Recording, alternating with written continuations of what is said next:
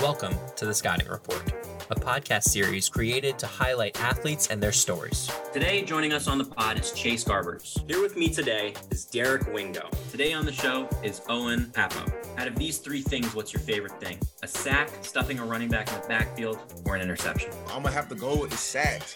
Third down, coach send me on the pressure, call my name, get a sack, crowd goes wild. You got to love it, man. Can you compare that to anything outside of the world of football? No chance. When you're able to make a sack or make an interception and you bring that quarterback down, there's nothing in the world that compare to that. Can you compare the feeling of throwing a touchdown to anything outside of football? Probably not outside football. Definitely winning a game, though. Those two are definitely right up there, but nothing outside of football. Join me, Scott Eisenstadt, as I talk to some of my favorite athletes across the country to give you an inside look into their life, on and off the field.